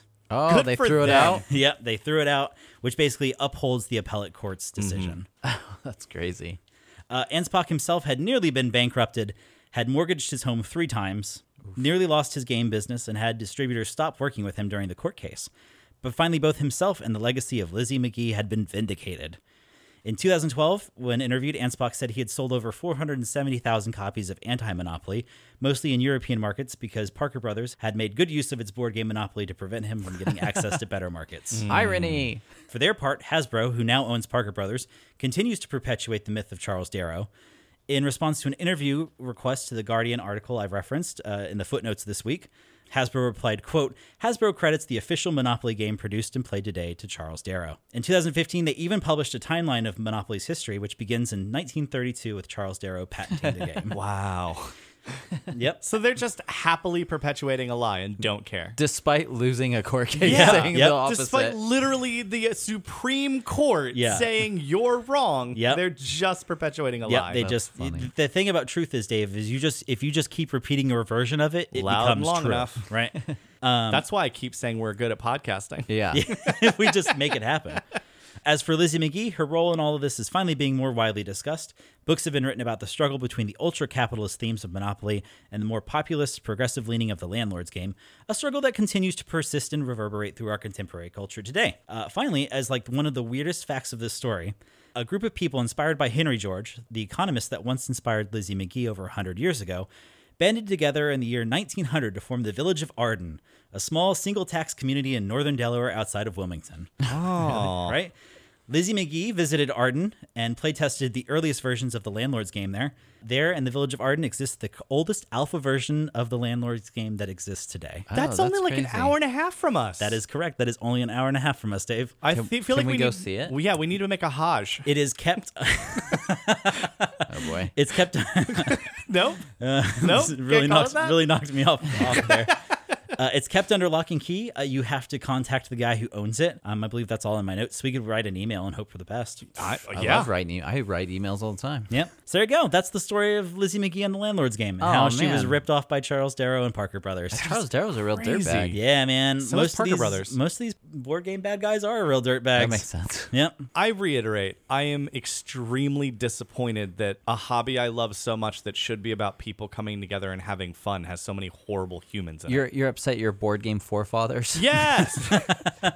I also am upset by Monopoly because it's just so true. I mean, before I yeah. was born, every inch of land on this planet was owned. Before I was born, and I owned none of it. So, like it is true. Everything's already owned, and I can't do anything about it. It is fascinating how much of this is still like applicable to our like current economic Yeah. situation. Yeah. That's crazy. Yeah, What it's a wild, dirtbag. man. There I'm you glad, go. I'm glad that one guy was vindicated, though. Anspach, yeah, Yeah. that dude. He, like I said, he nearly lost everything in the process, But then came out a millionaire. came out. Well, he came out okay. Yeah. I don't think, like I said, he's only sold 470,000. Well, he copies won of a the game. lawsuit, though. He He did won- win the yeah, the lawsuit. seven- Yeah. so- My 7 biggest sadness in this whole thing is that I guarantee it in no way hurt Parker Brothers. Oh no, I'm sure Hasbro They're is perfectly just fine. fine. Yeah. Yeah. That's so crazy. Anyway, that's an uplifting. Happy Labor Day, everybody! Labor Day! Labor upon Mother Earth produces wages. That is episode number 34 of a board game podcast. If you would like to contact us, please send us an email at randomdrawpodcast@gmail.com. Check out our Instagram page. There's pictures of all the games we play up there. If you'd like to have an in-depth discussion about anything, Yeah. just contact us through our Facebook page, right, Mark? Right. Go And to our Twitter. facebook.com, hit that magnifying glass. Tell me about what you did to celebrate Labor Day Yeah. and why that your wages upon Mother Earth are, Tell me about your wages important upon to you. Mother Earth. And also, open call. If you have heard any like stories about bad guys of board games, like tell me. I'm interested. I want to learn more. And if I get that information, it'll show up on an episode eventually. Yeah, and Mark's Twitter is back up and running. Back up and running. Random Drop Podcast. At Random Twitter Drop Pod. account. Yeah. You check me out there. Tweet at me. Let's be weird online. Nope. This is why I don't do social media. All weird You stuff. right there. Yeah, be sure to subscribe wherever you download podcasts. Our podcasts come out every other Wednesday, but what time during the day is up to nobody. Up to Dave Hubbard. It's up to And Daniel Mann. Yeah, it's It's a up mixture. to a combination of us. But it will come out every other Wednesday. So if you are subscribed, it'll just download right there, and it'll show up, and you can listen and be so amazed. Yeah.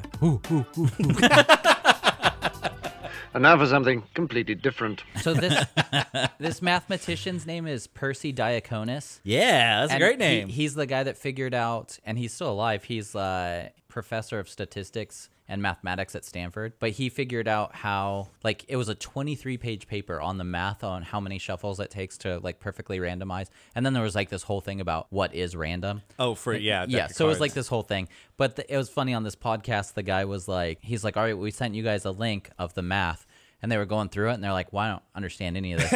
And he goes, and this math professor at Cornell's like, yeah, I don't 100% understand all of it. He's like, but it's like pretty high-level stuff. That's It's crazy. like- And it's just about shuffling cards? yeah. So this guy might be my new hero, Percy Diaconis. So when he was a kid, he ran away to follow magicians. Okay. Yeah. So That's great. He like went out, joined a circus to learn about magic, and then he got really into math. And they said if you ask him to flip a coin and land it on heads 50 times in a row, he can do it because he's like a Wow. master at sleight of hand, and like you won't even notice. It's like this crazy Oh, thing. that's really funny. I'm way into this guy. I like Percy the idea of Diaconis. him doing like a high level math instruction like lecture and then like incorporating magic into it as well.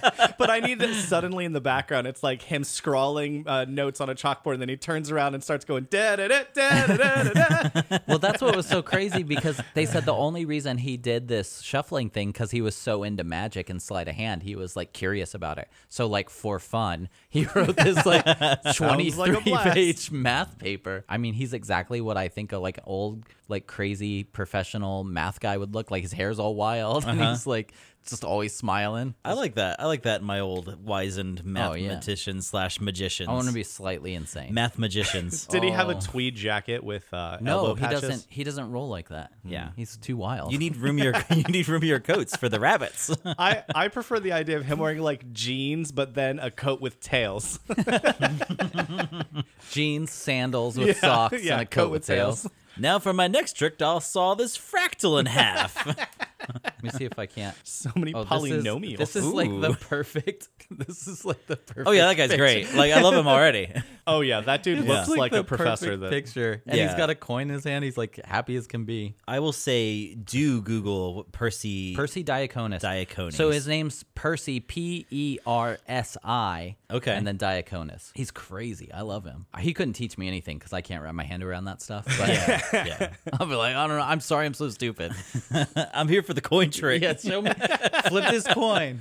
Oh, I think I saw something that time. Man, so that means if there's like 52 cards, and the odds are that no one in the world has ever played with a deck of cards in the same order ever in the history of Yeah, 'cause- all cards. Because the number you get from that math is 68 digits long. Like that's how many different That's ways. one in that number of chances of getting because that and the way the guy particular- was saying it is like, okay, here's how you do it. You take the first card, so there's a 52, right? 52 cards, and then it's 52 times 51, and then you take that off, and then it's like 51 times 50, and then 50 times 49, and you just keep going till there's no more cards left in the deck. And then you multiply that all together, and it's 68 digits long. Wow, that's how he came up with it, huh? That's crazy. I would assume that, like, given a long enough like length of time, Like all of the you'd card get games at that least I've one played. repetition. Yeah. but- Well, and then he was saying like he was trying to explain the difference between a million and a billion, and he It's used huge. He used time. Yeah. And he said, so like a million seconds is like 11 days or something like that. Okay. And then a billion seconds is like 42 years or something like that. So you're just like, oh, okay. And then a trillion seconds was like thousands of years. Yeah. So I was like, okay, I don't get it. It's so funny because like I always remember the video that I saw on, of all places, TikTok, where this guy was breaking down. I'm ashamed to be in the same room with Yeah. you. Yeah. Well, listen, It's a good platform for For- learning how to dance. All right, fair enough. How else am I going to learn how to do the WAP dance without TikTok? I don't even know what that means. Really? Because he'll explain it, but depending on the company. Yeah. That's very true. It totally means- forgot. Oh my God, that was so funny. I would think I was explaining WAP to was it to Dave? It was to Dave, and Candy came in, and you you were like, well, it stands for, and then you saw Candy, and you just like I like looked at her out of the corner of your eye, and then she walked off, and you looked really nervous, and she's like, I know what it means. Now it I was so recall this funny. conversation. But anyway, so it was like the difference between the amount of money that a millionaire has versus the amount of money that Jeff Bezos has. Yeah.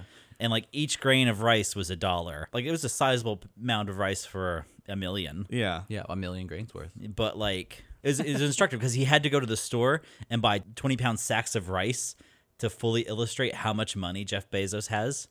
And it was wild. It was like a truckload of crazy. white rice. I could use that money. Yeah. Yeah. That is why I believe billionaires cannot do it without stealing from others. He is worth that, but he does not have that. Not like he like prints out a receipt from his bank and it says like 32 billion. Could you imagine that receipt? It would look like one of those old CVS receipts. Exactly. It's like 6 feet long with just zeros on it. Yeah. It would like come like in a parchment style where you could just unfurl it. Unroll it. You know what's funny is, you know those Venetian blinds? Like I have some at my house on my sliding glass door. I saw somebody that said they've been using a CVS receipt as a replacement blind for like a year. And it was like 6 feet long. It was all the way to the ground. That's It was very cracking funny. me up. Yeah, I love it. That makes a lot of sense, So- actually. it's so good. I've been to CVS recently, and I don't think they do that anymore. But their old receipts used to be like, I would buy a pack of gum, and it'd be like 4 feet long. Yeah, it'd be Which doesn't make sense. Like, that costs you money. It's what are crazy. you doing? Yeah. No, who Yeah, a lot cares of about those the a lot of those drugstores have just absurd receipts. There's a Rite Aid by where I work, and I go in there, and it's the slowest process to check out of all time. There's no one ever behind the counter. They're always like stocking the shelves at the back of the store, and I'm just standing at the counter, and there's no way to alert them that I'm there. And then when they come up, I see them walking from far away because they're 400 years old. And they're just like, I'm coming. And then they like can't figure out the keyboard, and it's always something. And I keep going back because out of convenience, but it takes me forever. It drives me nuts. Oh, man. We were driving through DC on the way back to home after our little mini vacation. Oh, yeah, where you didn't get killed. I know I didn't get killed. I know. Speaking of which, anytime, Dan. I don't want you to expect it. Minutes from death. Preferably on air. I think that'd really give a boost to our ratings if you murdered me on there. David, make sure my mixing's good. Yeah, my, make sure my you dying can- screams. I want to hear his last words. Yeah. I'm going to turn it down depending on how loud he screams. I don't want him to top out. my last words were, "Tell the world it was asthma." I need a computer chair because I'm just sitting in like a regular chair and I want to play video games for 5 hours at a time. Yeah, and not it against it this hurts idea. my back so bad. Your butt literally goes Oh numb. my gosh, it's so terrible. So Yeah. I was like, I need to get a new chair. And of course, we like go to Marshall's and they just don't have anything anymore because of pandemic, I guess. So we couldn't find one. I'm gonna have to order one online. But I was like, we're going to the game store, and then I wasn't even sure if that was open because who knows anymore. But Oh, yeah. Yeah, none of it makes sense. yeah, but it was open. But he did say, you know what? His mask was off the whole time I was in that store. Just realized though, the guy that was working there. Have you guys noticed that? Like, if you see somebody in a store without a mask on, like you notice. Well, I wouldn't say you because you didn't notice. I didn't notice immediately, but until now because I asked him if he had. I asked him 2 questions. I said, "Can I use your bathroom?" And he said, "It's out of order." And then, Well, what do you do? Yeah, and I was like, "What?" And then I asked if he had that game we were just talking about, Feast for Odin, and all he had was the expansion. And he's like, "Do you want the expansion?" I was like, What am I "No, gonna do with I was like, I don't good, own the game." Actually, thank you. It was crazy when we were in West Virginia. Like, I could not get over the number of people who were just like existing without a mask. Well, yeah, because it's all fake. Yeah, I guess it just depends on your community. And- Masks don't protect you from 5G networks. you know the That the goes- 5G network signal goes right through that mask. Yeah, that goes right to your brain. There's not a lead plate in it. Yeah, Yeah. that's why I wear lead boxers at all times. Yeah, it makes sense. You don't want to have You should mutant see babies. but you should see my calves. I thought they were getting big. That explains it. Like lead-lined boxers. I don't know, man. It was wild. West Virginia is a beautiful state, but those people are out of control there. Okay. It's a real shame. It's It's a real crapping shame all too, over the 'cause state. it's no, I mostly- like West Virginia. It's nice. Yeah, that's not what I heard. It's just like some of those small towns. Like, it just reminds me too much of where I grew up. Oklahoma. Oklahoma. Like, Where Mark goes sweeping through the plains. Yep. So I found out, like, the people who made the most memorable pizza jingle I've ever heard, like, went out of business, no. 2 years ago in Lawton, Oklahoma. Pizza time, rest and power. I need to hear this Yeah, jingle, what's the Mark. jingle? Oh, it goes, pizza time is party time, calling it time for pizza time. Pizza time, pizza, it's party time. Thank And, and I've known that jingle since I was, like, at least 7 years old. This has got to be the first product we officially pitched. Well, they're out of business. They're out of business. Oh, man. We Yeah. were too late. Yeah. I guess we're not going to get royalties on that one. Yeah, and I was like humming it the other day, and I was like, "Holy cow! Like, where did that come you from?" Google it? And then I got on the man. Facebook page, and it's been out of business since 2017. Their Facebook page is still active. Yeah, it was Bother real, shutting it down? It was real sad. They were like, after 50 years of, or not 50, after like 30 years of business, like Pizza Time is going out of business. If anybody wants to buy it to keep the tradition going, let us know. And because it's Oklahoma and everything's poor there, no one's like even answered it. Like, oh well, it's a shame to see you go. Bye. I've got $20. Yeah. yeah. But why would you buy, I guess if it's a big time franchise, you could buy it and use Yeah. the name. Yeah. Pizza Time. I mean, it's a great jingle, right? It's fine. You should get the rights to the jingle, Mark. You should How get much the do you rights to think the the jingle. rights to a jingle for a out of business would be? I tell you what, I will write them. Yeah. I be like, hey, your jingle I'd love to use for our podcast intro theme. Can I get the download, It doesn't please? make sense. We're a board game podcast. And then it could be our outro, the Pizza Time jingle. Yeah, yeah. Then we'll just scour the earth for Pizza Time restaurants and then start suing them. One Yeah. time. Exactly. Or try to sell them that jingle. Like, Hey, boy, do we have an yo. earworm of a jingle for you. have- Yo, the check jingle. it. I bet I could find it. Hold on. the Pizza Time The jingle. pizza. I bet it's on. I bet somebody's put it on YouTube. I'm sure that it's not expensive to buy a jingle, the rights to a jingle that's for It's out a of business business. that's out of business. The big, or not the big, but like my favorite Whoa, no, I'm sorry. That's Whoa. That's something. Paper Planes by MIA. Dave, you'll have to blur that out because we'll get sued.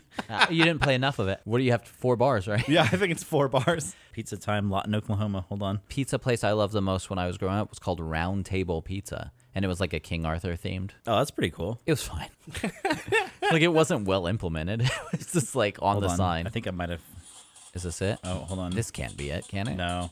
Did someone do a remix of it? Oh, that'd be 'Cause great. that's even this is better. like no, this is just like a local spot. It looks like. It I was really sounds- hoping because you hear this jingle on the radio all the time. It sounds like the Knight Rider theme. Oh yeah, listen to that synth hit. Yeah. This sounds like something I would see someone doing aerobics to. Like All neon spandex. yeah, neon spandex. You're And gonna the find weird it- one that's cut like way above the hip. Yeah, oh yeah. Was their pizza good? Yeah, I remember the pizza being pretty good. Like the deal, I can tell you what the deals were back in 2017.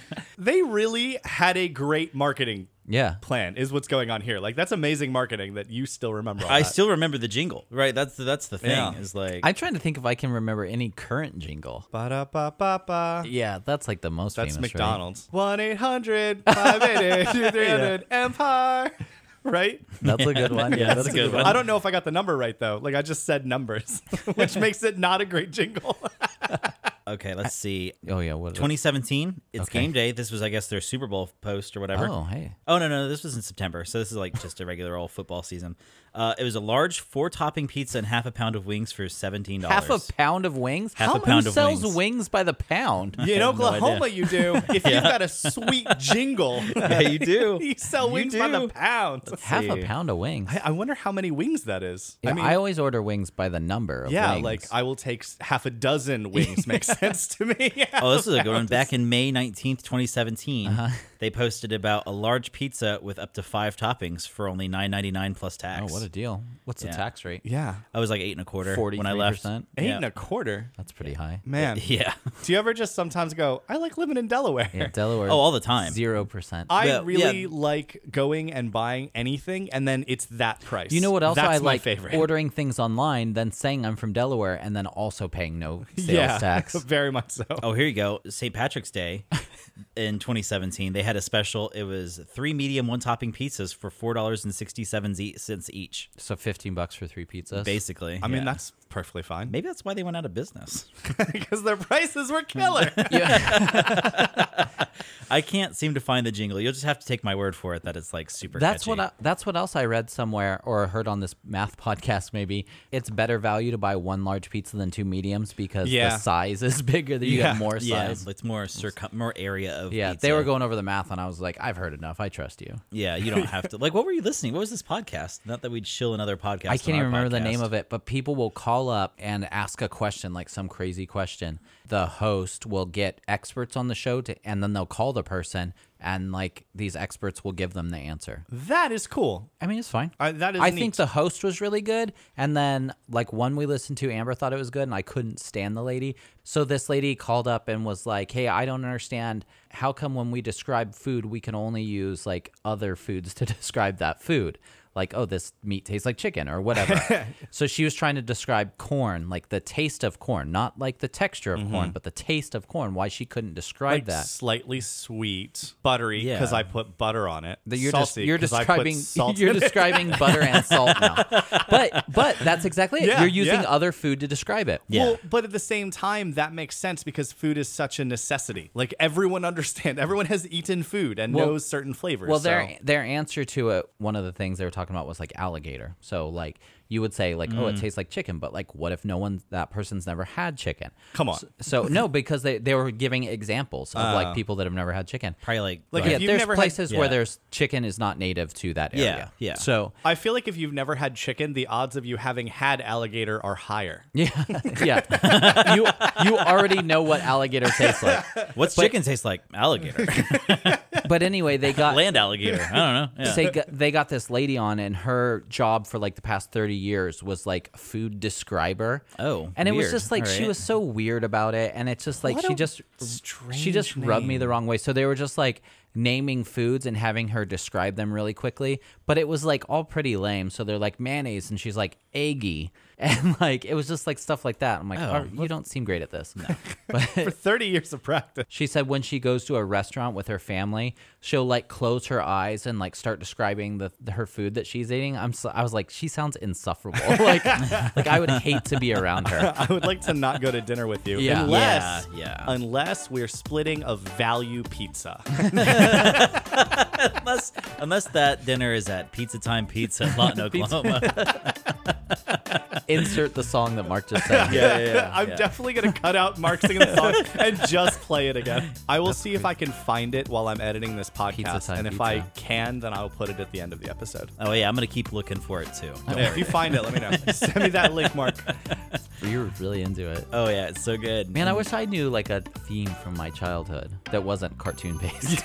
Yeah, I was Like, gonna say like, I could sing theme songs from cartoons. Yeah, I'll give you the Gummy Bears theme song. that's so weird. That's the one I was thinking of. Oh, it's so iconic. Game over, man. Game over.